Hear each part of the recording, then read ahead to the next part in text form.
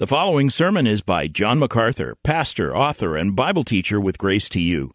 If you've never contacted Grace to You, we want to send you a free booklet by John titled Defeating Discontentment. It gives you 7 practical principles that will help you face setbacks and difficult circumstances and experience contentment even when life turns upside down. Request your free booklet titled Defeating Discontentment by writing to defeating@gty.org.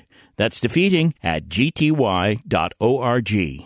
This offer is good in North America and Europe through June 2024. And now, unleashing God's truth one verse at a time, here is Grace to You Bible teacher John MacArthur. Let's open our Bibles to the 9th chapter of Luke's Gospel. This morning we come to the next paragraph in the flow of this wonderful account of the life of Jesus Christ. Luke chapter 9, verses 18 through 22. The richness of this passage could easily develop into a series, but I have resisted that because so much of what is here is going to unfold in the remainder of the Gospel of Luke. We'll just let it come as it comes rather than reach forward and pull it all back in this particular context. But I want to at least take a look at this passage because it does pose life's most important question. This is the most important question that can be asked and answered. It unfolds beginning in verse 18, and I'll read down to verse 22. Luke 9. It came about that while he was praying alone, the disciples were with him. And he questioned them, saying, "Who do the multitude say that I am?" They answered and said, "John the Baptist, and others say Elijah, but others that one of the prophets of old has risen again." And he said to them, "But who do you say that I am?" And Peter answered and said, "The Christ of God."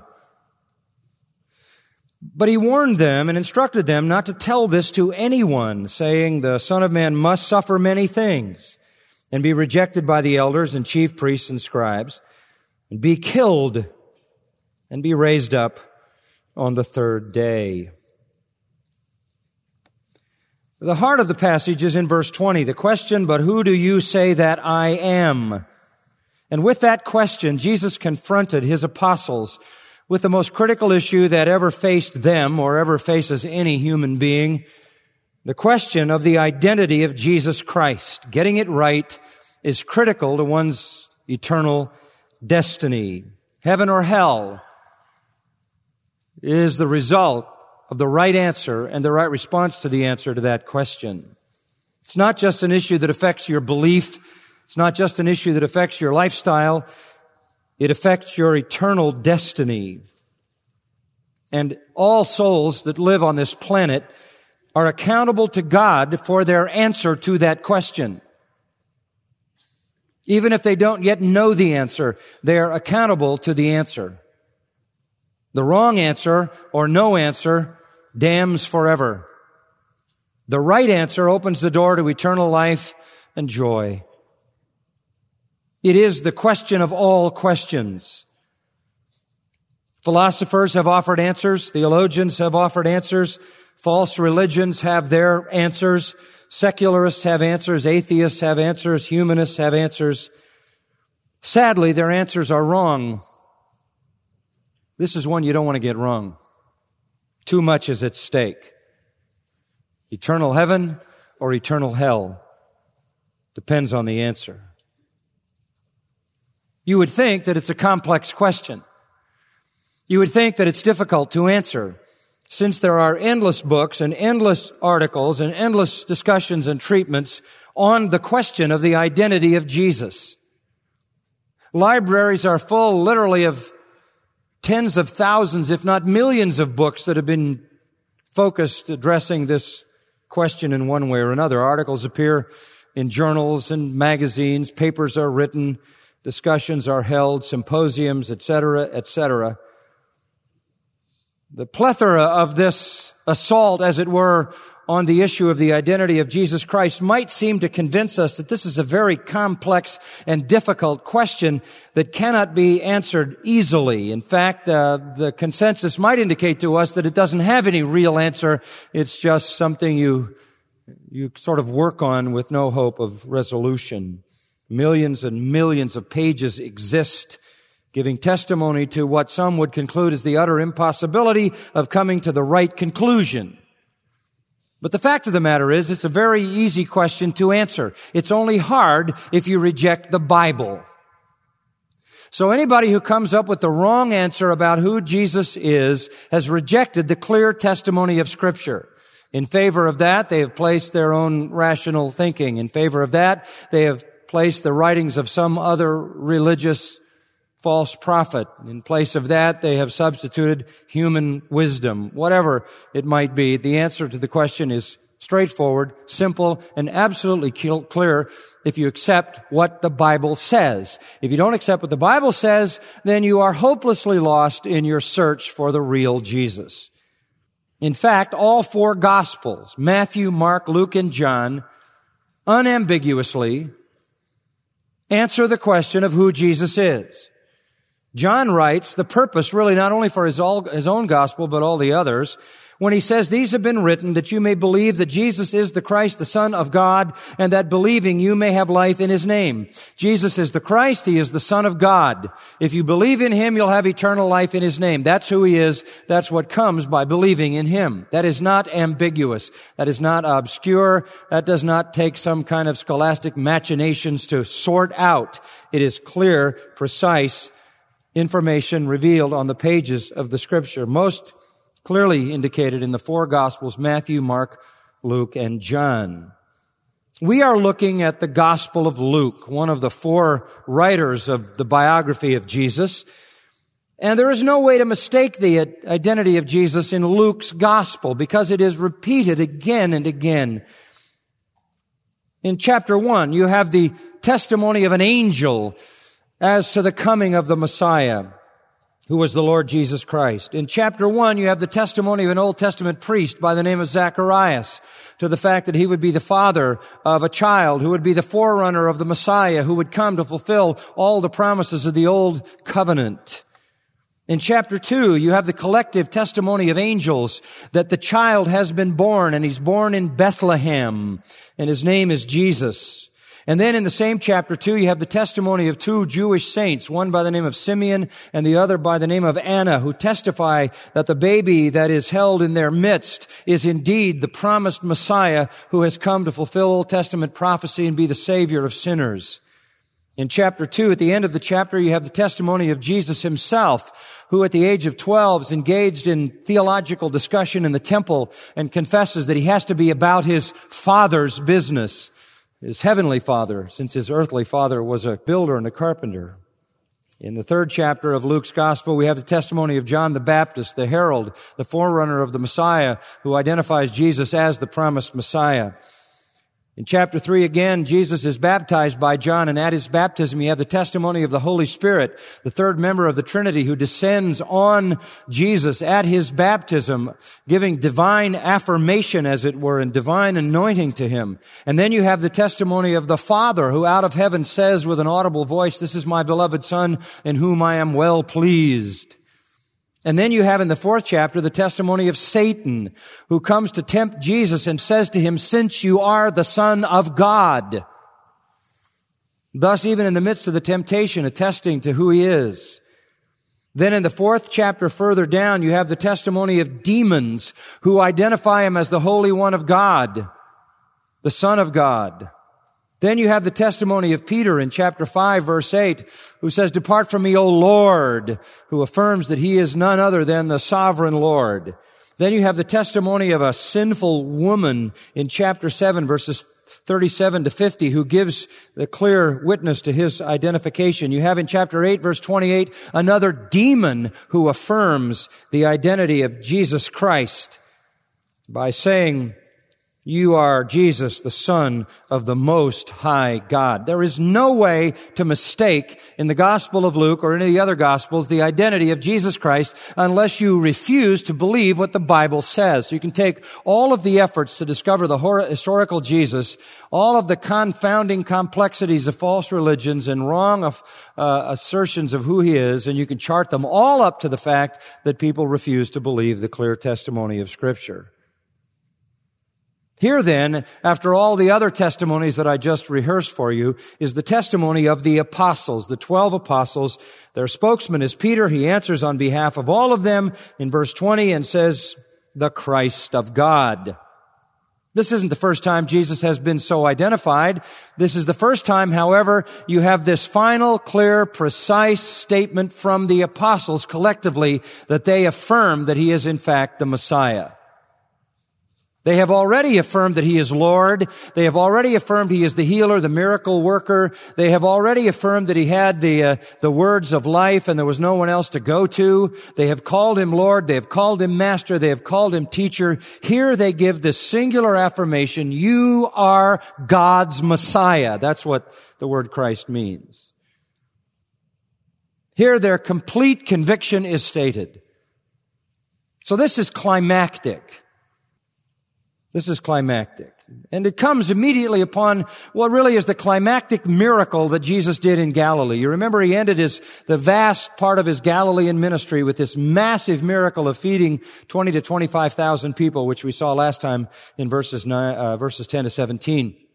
This immense miracle of feeding this crowd is quantitatively the largest miracle Jesus ever did. At the same time, on the same day, he's teaching, he's healing people. We know also that he was casting out demons as a routine. So all this explosion of miracles is going on this day. And in addition to the singular miracles is this massive creating food for 20 to 25,000 people. So this is sort of the culmination of the Galilean ministry. And it's at that culmination that Luke transitions into this affirmation. This is a perfect time for Luke to say all the evidence was in, nothing more needed to be proven. And so Jesus then directs this question to the apostles, who do people say I am? They give him answers, and then he says, who do you say that I am? And they come up with the right answer. They, in some sense, have completed their education. This is the final exam, and they got it right. They got it right. I need to tell you, though, however, that though in the flow of Luke's gospel, this goes from the feeding of the crowd to the question to the disciples, they didn't follow each other chronologically. This is much later in time, because there's an intervening period here in which Jesus went to the area of Tyre and Sidon, in which he came back across the north part of Galilee and dropped down into the eastern section known as Decapolis, a Gentile area of 10 cities, and did miracles there. So there were other things going on, but this was really the culmination in Galilee itself. The Tyre and Sidon were outside of Galilee, really in Gentile territory. Decapolis was outside Galilee, again in Gentile territory. After that, he moves down toward Jerusalem. And there, of course, you remember that he is captured and he is executed and then is raised from the dead. So this was the culmination, and it seemed to Luke a fitting sort of climactic point at which to bring in the affirmation of the disciples that they knew who he was. The truth is, as I said, there's some intervening material. If you want to read that intervening account, you will find it in Matthew 14:22 to Matthew 16:12. That section will fill in the blanks of what happened between the feeding of the crowd and the affirmation of the disciples. Matthew 14:22 to 16:12. It's also recorded in some greater detail in Mark 6:45 through 8:26. So you can see it covers several chapters, and there are a number of things that are recorded there. Also, you have a great discourse on the bread of life that occurred the day after Jesus fed the multitude, and that's recorded in John 6. In John 6. So between these two events that Luke backs up to each other, there is the amazing speech of Jesus the next day on the bread of life. There is Jesus walking on the water the night before, and Peter trying to walk on the water and sinking and being rescued. There is the healing of the Syrophoenician's daughter. There is the healing of a man who was deaf and mute. There is the feeding of the 4,000 plus in Decapolis, and there is the opening of a blind man's eyes. All of those things are recorded in the Matthew and Mark passages that fill in the gaps. Luke skips over them. People always want to say, why did he do that? Why did he do that? Well, he did it because the Holy Spirit inspired him to do it. He is writing at the behest of the Spirit of God who's prompting him. These things are recorded elsewhere. The Spirit of God chooses not to repeat them here, but rather chooses that you move to the next sort of event in the flow of Luke's emphasis. And I think it is probably true that Luke was already pressing the capability of one scroll to contain his gospel. Luke's is the longest gospel. It has the most words in it, and it does press the capability of a scroll to handle it all. And so getting it all on one scroll, if that in fact was the intent of Luke, would be helped by not putting everything in that could be put in. But you'll also remember John at the end of his gospel makes this very important comment. There are many other things which Jesus did, which if they were written in detail, I suppose that even the world itself would not contain the books which were written. There were so many incredible stories, so many incredible and amazing miracles, and all the stories that were surrounding those miracles that all the books of the world couldn't contain them all. So what you have here is just a selection of those things. A selection that each of the gospel writers make is due to the prompting and inspiring of the Holy Spirit. And in Luke's case, the material in Matthew and Mark was left out. But it fits Luke's flow. Let me show you why. Go back to chapter 8, verse 25. Luke is moving us toward this compelling question of who is Jesus Christ. In verse 25, after Jesus had stilled the storm on the Sea of Galilee, he said, "Where's your faith?" to the disciples. And they were fearful and amazed, saying to one another, "Who then is this, that he commands even the winds and the water, and they obey him?" And here Luke introduces us to this question. Now we're starting to be forced to answer the question, who is this? We've heard the testimony of an angel. We've heard the testimony of Zacharias. We've heard the testimony of the angels at the birth of Christ. We've heard the testimony of Anna and Simeon. We've heard the testimony of Satan. We've heard the testimony of demons. We've heard Jesus' own confession. We've heard all of that. The testimony again of the disciples here and there affirming who Jesus is. And now comes the time to really nail down the issue. So in verse 25, Luke surfaces the question, who then is this? Over in chapter 9, it comes from Herod. Herod said, "I myself had John beheaded, but who is this man about whom I hear such things?" So we're starting to be led, as it were, to this question that has to be answered. And then in verse 18, he was praying alone. He comes to the disciples. He questions them saying, "Who do the multitude say that I am?" And finally, in verse 20, "Who do you say that I am?" So we can see that starting back in the 8th chapter in the 25th verse, Luke has set in motion a flow to force us to answer this question. And it doesn't serve his purpose to stick between that great miracle of the feeding and the answer to the question, several chapters of material that would direct us away from the force and the flow of this question. He wants to come right to the answer to the question, because in the ministry of Jesus, that's the question that began to circulate. Who is this man? It is still the question that compels the cults and the liberals and even the Muslims and everybody else to come up with some answer about who Jesus is. Even though he's been gone in terms of walking on this earth for 2,000 years, it is still the great question in the world. Who is Jesus Christ? And Luke makes it the focal point of this section of his gospel and drives us to this answer in the passage before us. A little bit about the setting in verse 18. It came about. That tells us there's been a transition. There's clearly been a very lengthy transition of weeks, if not months, in which Jesus has gone to Tyre and Sidon, down to Decapolis, and things I mentioned to you. So it comes about after the sequence of time that while he was praying alone, I just want to stop there for a moment and say 7 times in Luke's gospel, he talks about Jesus praying alone. 7 times he emphasizes Jesus' communion and dependence on the Father.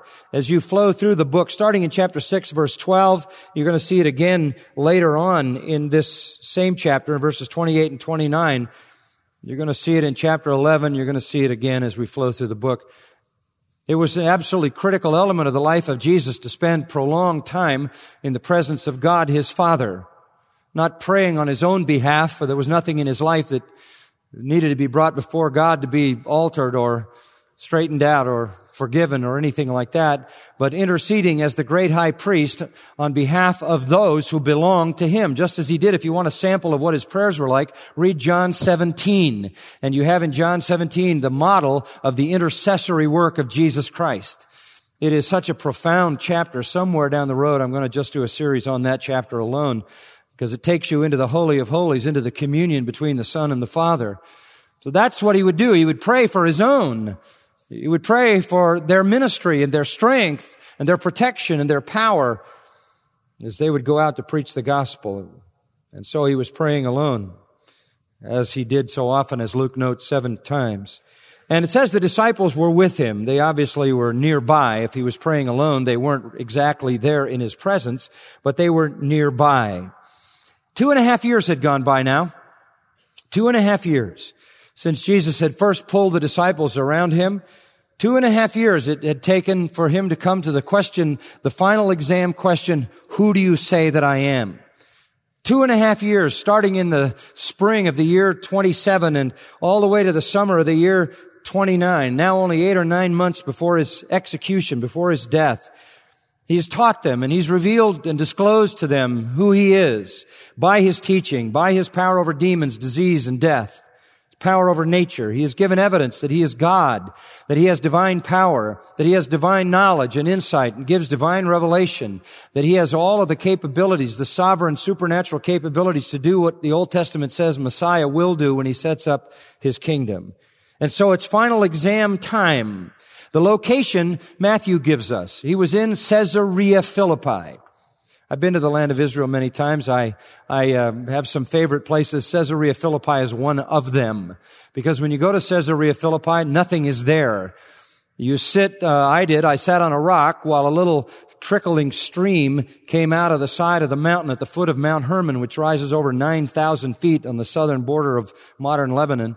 Sitting there in the coolness of that place and the magnificent beauty of that place, turning around and looking, you can see down the slopes of those mountains there. About 25 miles away is the Sea of Galilee, and on a clear day you can see Cana and Nazareth, and you can even see where Capernaum was. It was a beautiful, beautiful place, away from the heat and away from the crowds of the Galilee region, and that's where they went. It was named Caesarea Philippi by Philip the Tetrarch, who ruled in that area. 25 miles of the north of the Sea of Galilee, about 40 miles south and west from Damascus. It was at the very northernmost point of Israel, near where the old northern point was, Dan. You remember Israel used to be Dan to Beersheba in the south, way up on the north, on the Gentile border. It was where Judaism mingled with paganism, if you will, away from the beaten path and the crowd. It's a beautiful spot. I remember so vividly sitting there eating some flatbread that we had purchased from an Arab lady who was selling it by the stream that was running out of the hill. A place of isolation. And it was in that area that Jesus went with the 12. It had once been named Paneas because it was said that the god Pan was born in a cave there. But when Philip the Tetrarch got into that area, he renamed it Caesarea. But there was another Caesarea in the south on the coast named for Caesar, and so Philip called this Caesarea Philippi, naming it after himself to give him a modest honor and thus distinguishing it from the other Caesarea. It was susceptible to pagan influence because it was a border kind of area. It's to that place that Jesus went as far as he could get away from the religious establishment of Israel to have some private time with his disciples for their private and final exam. And to emphasize just exactly how things have gone in his ministry, he asks 2 questions. The first one gives us the answer of human opinion. Let's look at that in verses 18 and 19. He questioned them, saying, "Who do the multitude say that I am?" They answered and said, "John the Baptist, others say Elijah, but others that one of the prophets of old has risen again." It was very clear, and we saw this from earlier in the chapter, that they recognized that no human could do what Jesus did, no normal human being. The power was just not available. It had never been done. Never in human history had it been done, let alone in their lifetime or in their memory or the memory of any ancestors that they had. This was not human power. Dominant power over demons, dominant power over disease, dominant power over dead people, power over nature. Nobody had that power. They therefore concluded that no earthly person could do it. Therefore, it had to be somebody from heaven. And so Jesus says, well, who do the multitude say that I am? What is common popular opinion? What is this whole crowd of people that follow me? It's the word aklos. It's Luke's word for the uncommitted mob. The hundreds, if not thousands of people who follow Jesus everywhere. What is their conclusion? Now remember this. They never questioned his miracle power. They never debated that. There wasn't an ounce of skepticism among them. They didn't say that he was a magician, that he was using trickery. There was just no way ever to conclude that. The healed people, the resurrected people, the people who'd been freed from demons were everywhere, and their testimonies were available to anybody who asked any questions, as well as the fact that the mob saw with their own eyes these massive miracles going on. No, they followed because of the signs. They followed because of the miracles, which they never denied. They followed because he made them food. That's why they followed. They never questioned that. But they came up with conclusions that were short of reality. John the Baptist, Elijah, one of the prophets dead, now risen again. That's what they said. Nothing's changed. Go back to chapter 9, verse 7. When Herod was dealing with that question, he was perplexed. So he wanted an answer, so he asked, and it was said by some that John the Baptist had risen from the dead, and by some that Elijah had appeared, and by others that one of the prophets of old had risen again. So this is pretty much the settled opinion of the people. That it had to be John the Baptist back from the dead. It had to be Elijah who died centuries ago. It had to be one of the prophets who also died centuries ago. Nobody on earth could do that. It has to be somebody who's come down from heaven. They did understand that it had to be a supernatural person. It had to be someone outside of this world, because no one in this world had that kind of power, but they fell short of the right answer. In fact, Matthew says Jesus asked the question in its fullness, who do the multitude say that I, the Son of Man, am? He loved to use that title for himself because it identified him not only as human, but it was a messianic title used by Daniel. So he's affirming, who do the multitude say that I, the promised Son of Man, Messiah, am? Really, if you studied the Gospel of Luke and you heard what was said, it should be easy to answer the question. In chapter 1, he is called the Son of the Most High, the King, the Son of God. In chapter 2, he's called the Savior, Christ, God. In chapter 4, he's called the Holy One of God, the Son of God, Christ. It goes all the way through. You get to the end. In chapter 22, he's Christ, Son of Man, Son of God.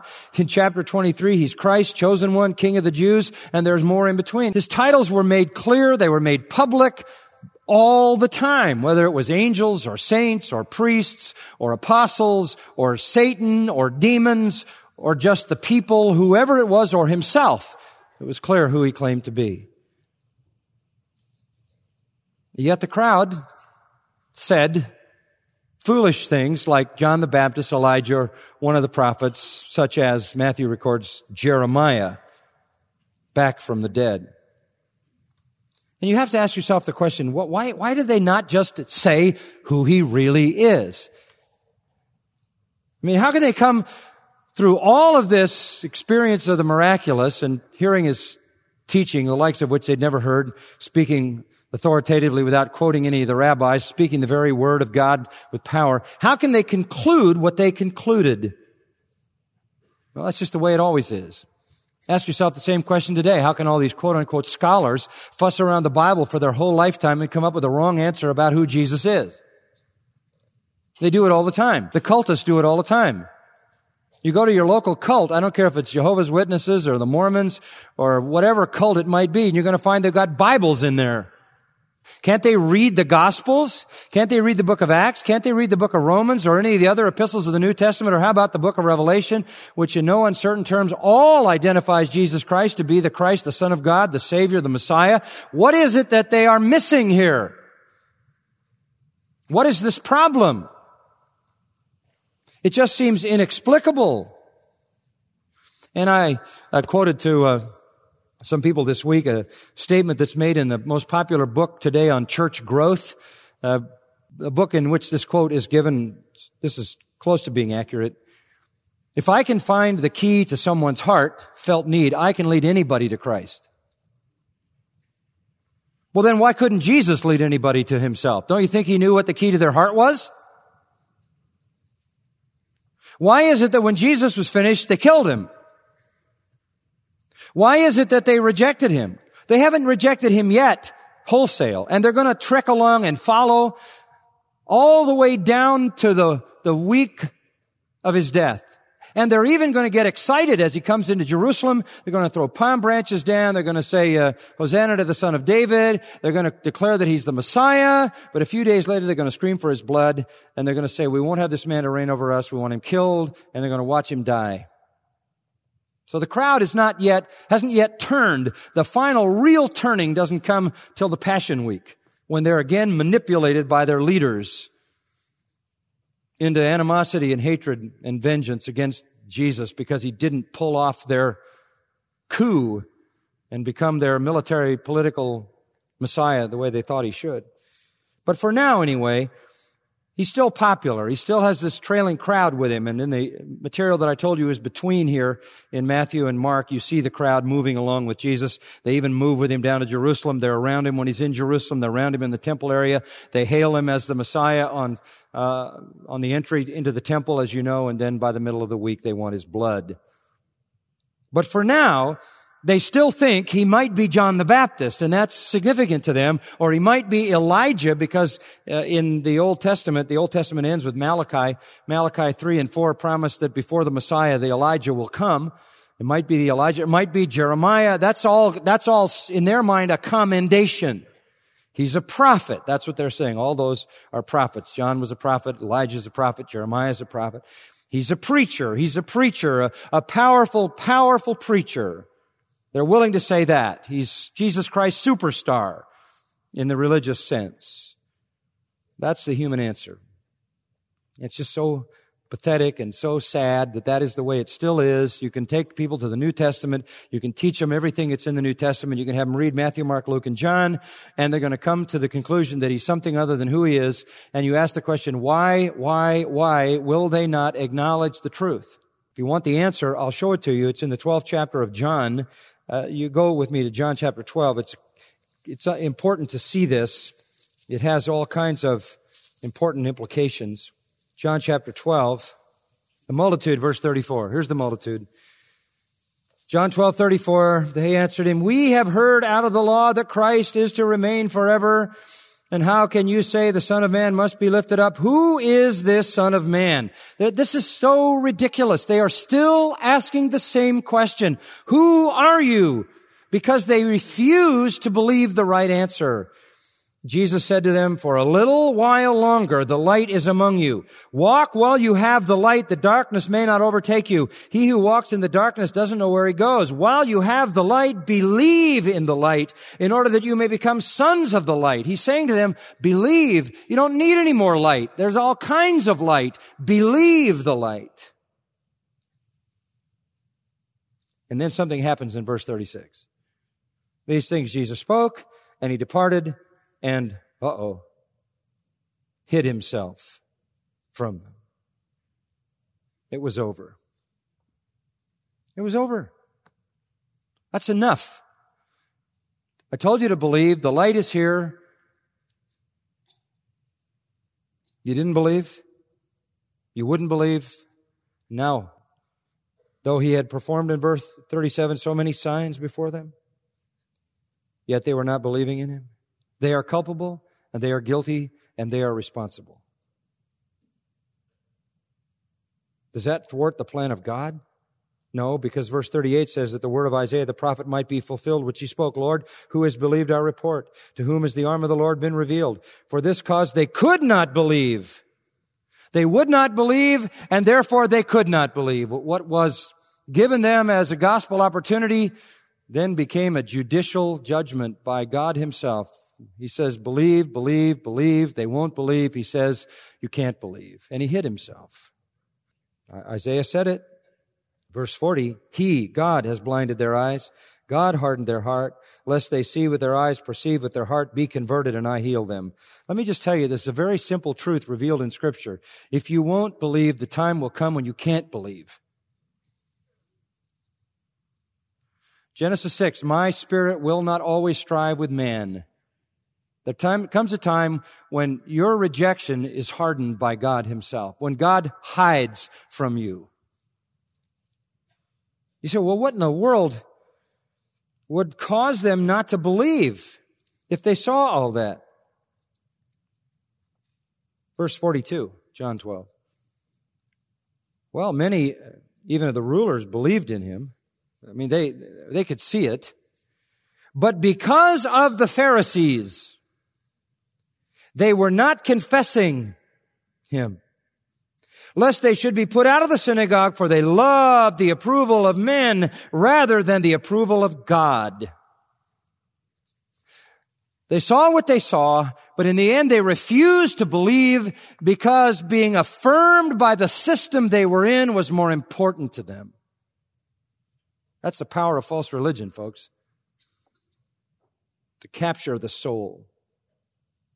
That is the power of false religion.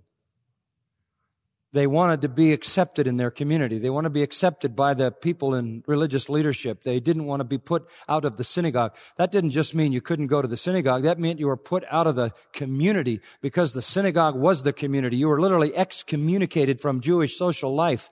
You paid the price. You lost your family. You might lose your partner in life. You might lose your children. You certainly lost your station. You might even lose your job. That happened later on, as we know, when the church unfolded in Jerusalem on the day of Pentecost and elsewhere.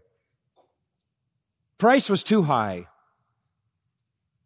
They weren't about to admit their sin. They weren't about to confess their bankruptcy spiritually, and they weren't about to admit that they had nothing to commend themselves to God.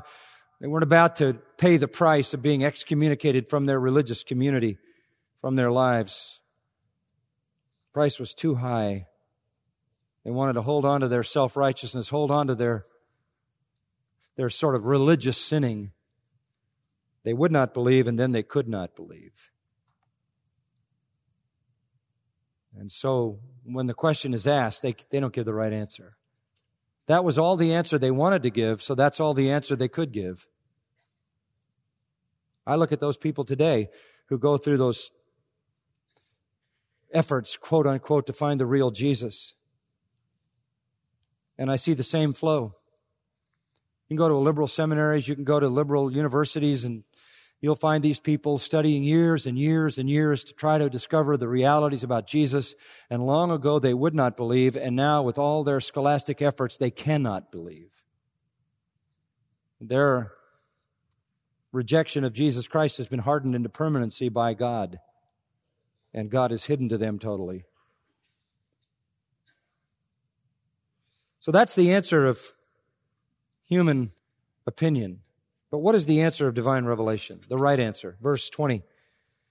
But He said to them, who do you say that I am?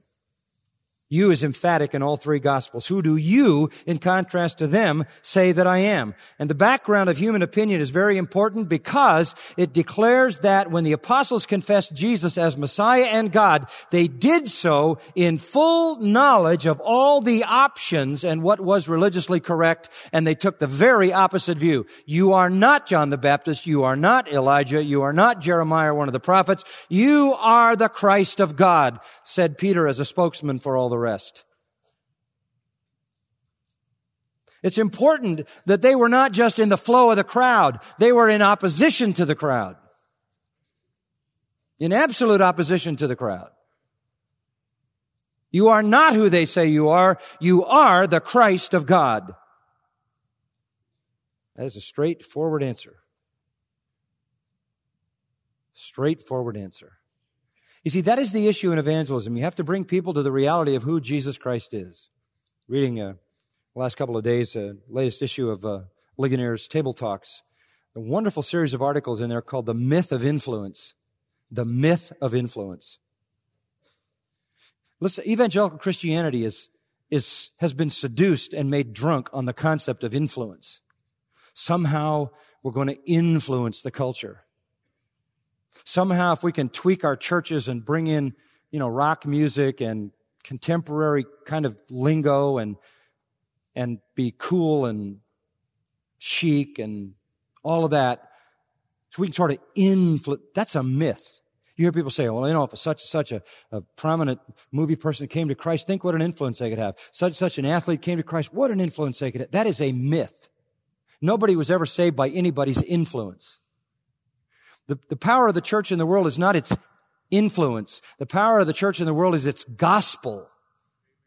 It's its gospel. It's the specificity of the gospel that saves, not some kind of imaginary influence. We don't have any influence. Now, I'm not saying you shouldn't live a righteous life to undergird your testimony, but what do you mean, influence? We're not trying to influence people. We're trying to convert people. We're not trying to sort of sneak up on them and try to make them feel good and see if we can't influence them in the right direction. It is a myth. What saves is the gospel and the gospel alone, and it's confrontive. It's not an influence, it's a command. It is a myth to think that because I'm somebody famous or well-known, or because I'm slick or clever, or because I've packaged my little presentation in lingo and terminology that's kind of at the core of contemporary vernacular, that somehow this influences people. You know what gets people saved? Not that kind of influence. What gets people saved is a recognition of who Jesus Christ is, and an honest evaluation of their condition and the need for the Savior. What we need is not more people trying to influence society. We need more people preaching the gospel. It's confrontation, not influence. Now that is an influence, but it's a confrontive kind, not an oblique kind.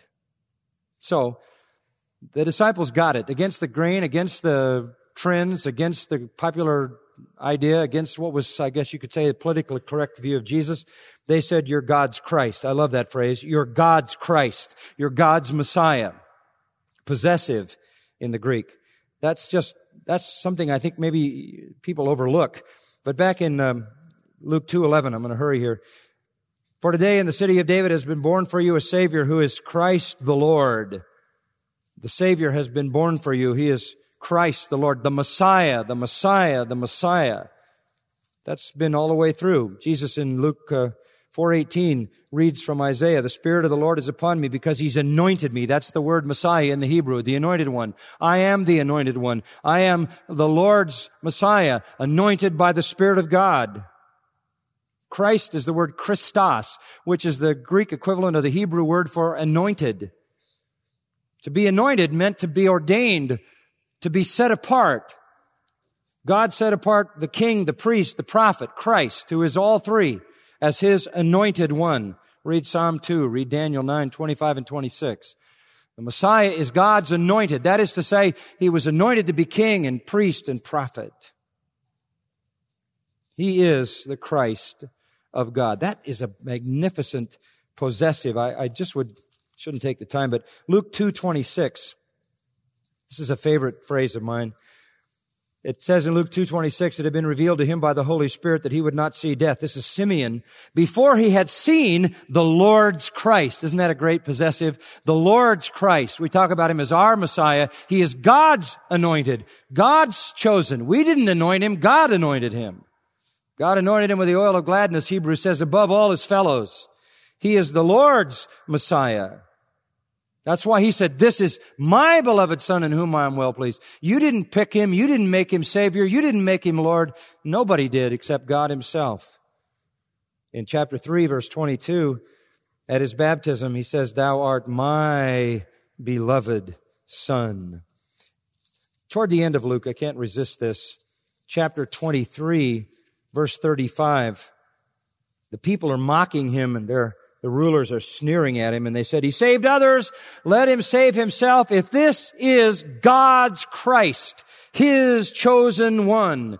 That emphasized what the Messiah was. He was the anointed who belonged to God because God chose Him. Christ, mine elect.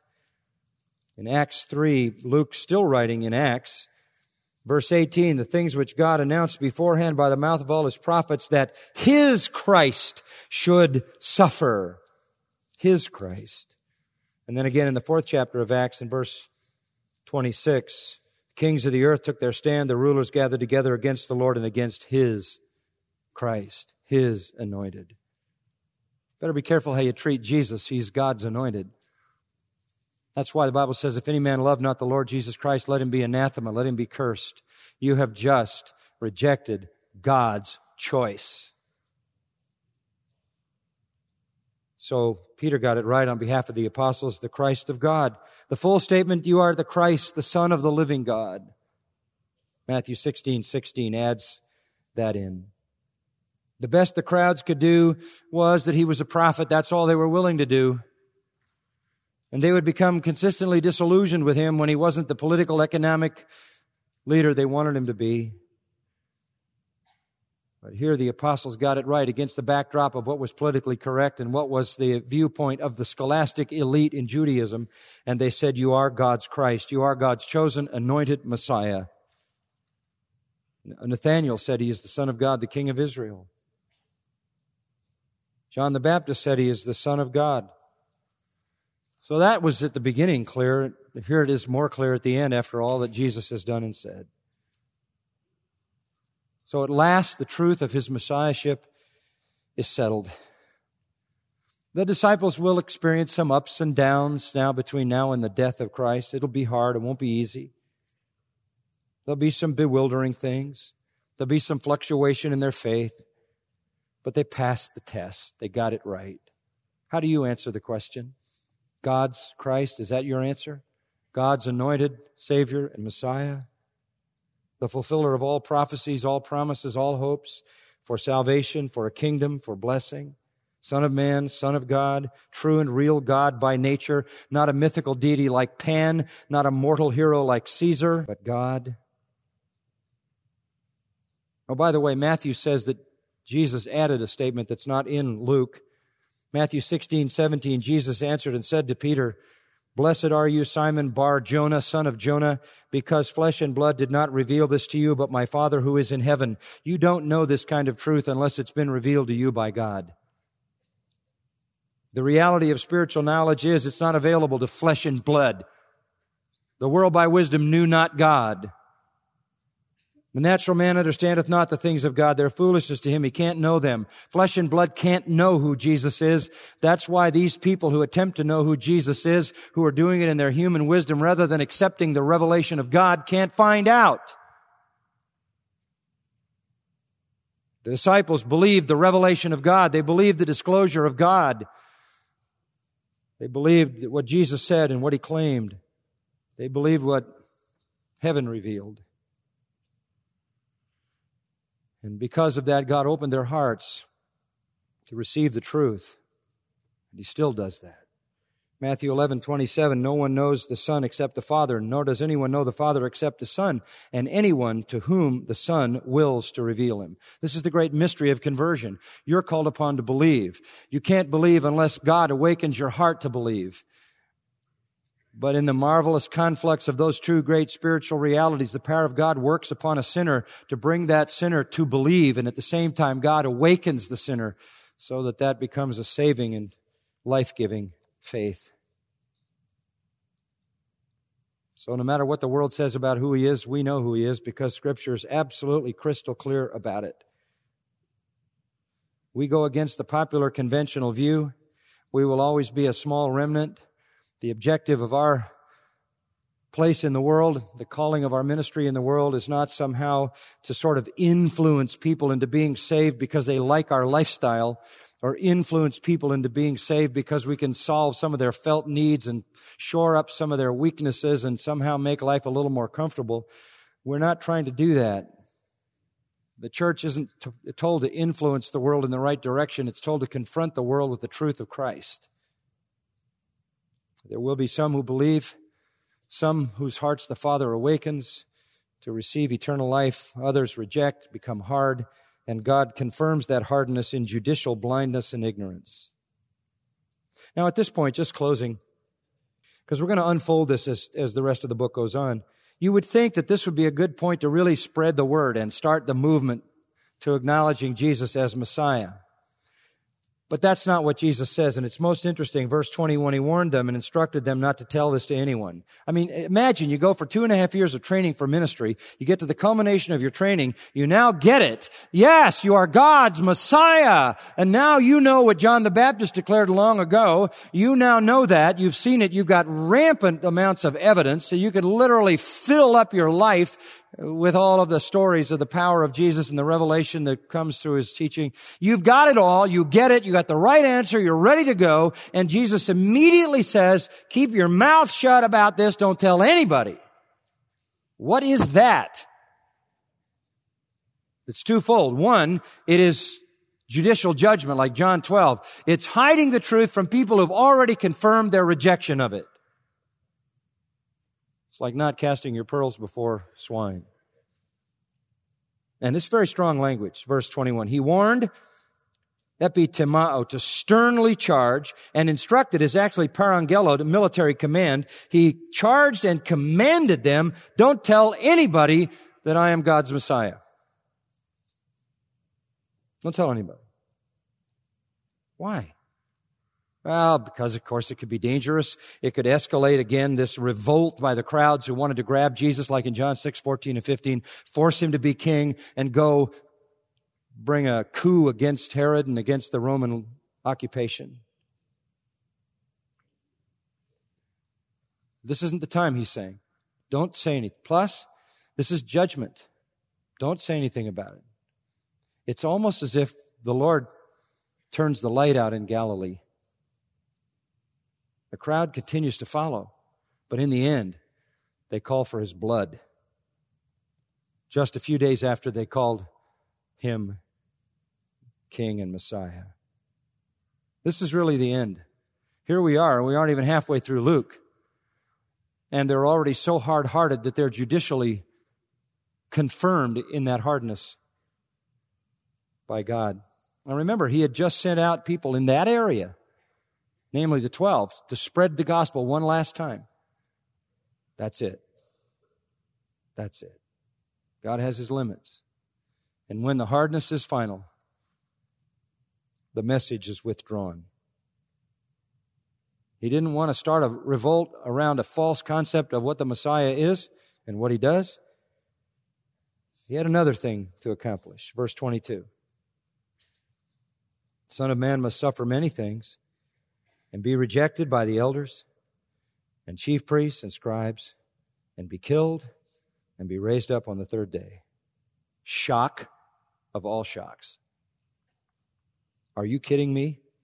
You're going to be killed by the religious establishment? It's impossible to understand what was going on in their minds at this time. Who knows what expectations Peter had in his mind when he made the confession, you're God's Christ. Like, this is it. We've reached the pinnacle. It's now going to happen. And immediately Jesus follows it up with a death announcement. That Jesus would be killed by the Jewish people was too bizarre to conceive. But it was true. And he told them immediately so they didn't go on with wrong ideas and wrong expectations. And I think they fought the reality of that in their own minds, and they couldn't bring themselves to believe it. That surfaces later on. They were not to expect Jesus to rise to a throne. They were expecting him to go to the grave and rise from there. The Son of Man must suffer many things. Must, not a mistake, but God's plan. He must suffer. That's the plan. Isaiah 53, he must be bruised for our iniquities, right? He must be chastened for our peace. He must suffer for our transgressions. He must bear the sins of many. That's what it said in Isaiah 53 the Messiah would do. In fact, he's going to suffer many things. The hatred of the leaders, the betrayal by Judas, the arrest in the garden, the kiss of Judas, prison, mockery, whipping, thorns, and be rejected, apadakimazo, which means to be rejected after investigation. He's going to have a mock trial.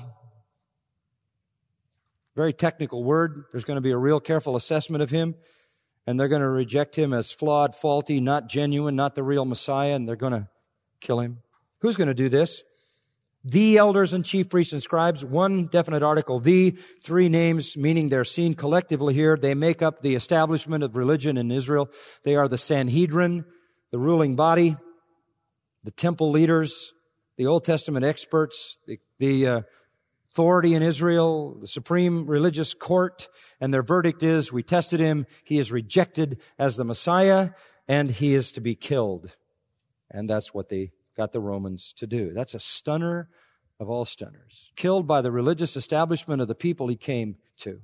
What a blow to messianic hopes. They had just reached the pinnacle of affirmation that he's the Messiah, and now they're told, don't tell anybody about it. This is judicial. Don't tell anybody around here about this. The plan is not that we become king now. The plan is death. Death at the hands of Jewish leaders. But that's because, as Mark 10:45 says, the Son of Man came to give his life a ransom for many. He came to be made sin for us who knew no sin, that we might become the righteousness of God in him. He came to bear the curse for us. He came to bear in his own body our sins on the cross. And then, verse 22 says, be raised up on the third day. So Jesus introduces them now at the height of their moment of confession, at the final exam of all their training, at the highest point when they now understand it clearly. He tells them, don't expect to go from here to the kingdom. Death is coming, and so is resurrection. Yes, he will die for sinners, but as Psalm 16 says, the Lord will not allow him to see corruption, but show him the path of life. He will raise from the dead. Psalm 16 says, Isaiah 53, 10-12 says the same thing in Messianic promise. What a moment it is. The supreme confession, the supreme moment when maybe they're ready now to go out and preach the Messiahship of Jesus unwaveringly with absolute conviction. And he says, don't say anything to anybody. It's past their opportunity here in Galilee. We're not going to start a Messianic movement because I'm going to go to be executed. To die for your sins and the sins of all who will believe, and then be raised from the dead. And thus does Jesus set us on a course toward the great climax of his life. Father, this is so glorious to find ourselves, as it were, living in the very time when Jesus was here. The picture is so vivid, so compelling. I almost feel like we're sitting around on the hill hearing these things with the 12. Now we start the course. Now we begin to move in the direction of the cross. The glory of the cross, wherein Jesus died for our sins. Fill us with gratitude for that. Fill us with anticipation as the story continues to unfold. Not only did he die, but he rose again, dying for our sins and being raised for our justification. Thank you in his name. Amen. You've been listening to John MacArthur, Bible teacher with Grace to You. For free access to all of John's lessons and a listing of study Bibles and books available for sale, visit Grace to You's website at gty.org. John MacArthur and Grace to You reserve all copyright protection under applicable law. Our copyright policy is available at gty.org, and it includes instructions for and limitations on duplicating this digital file.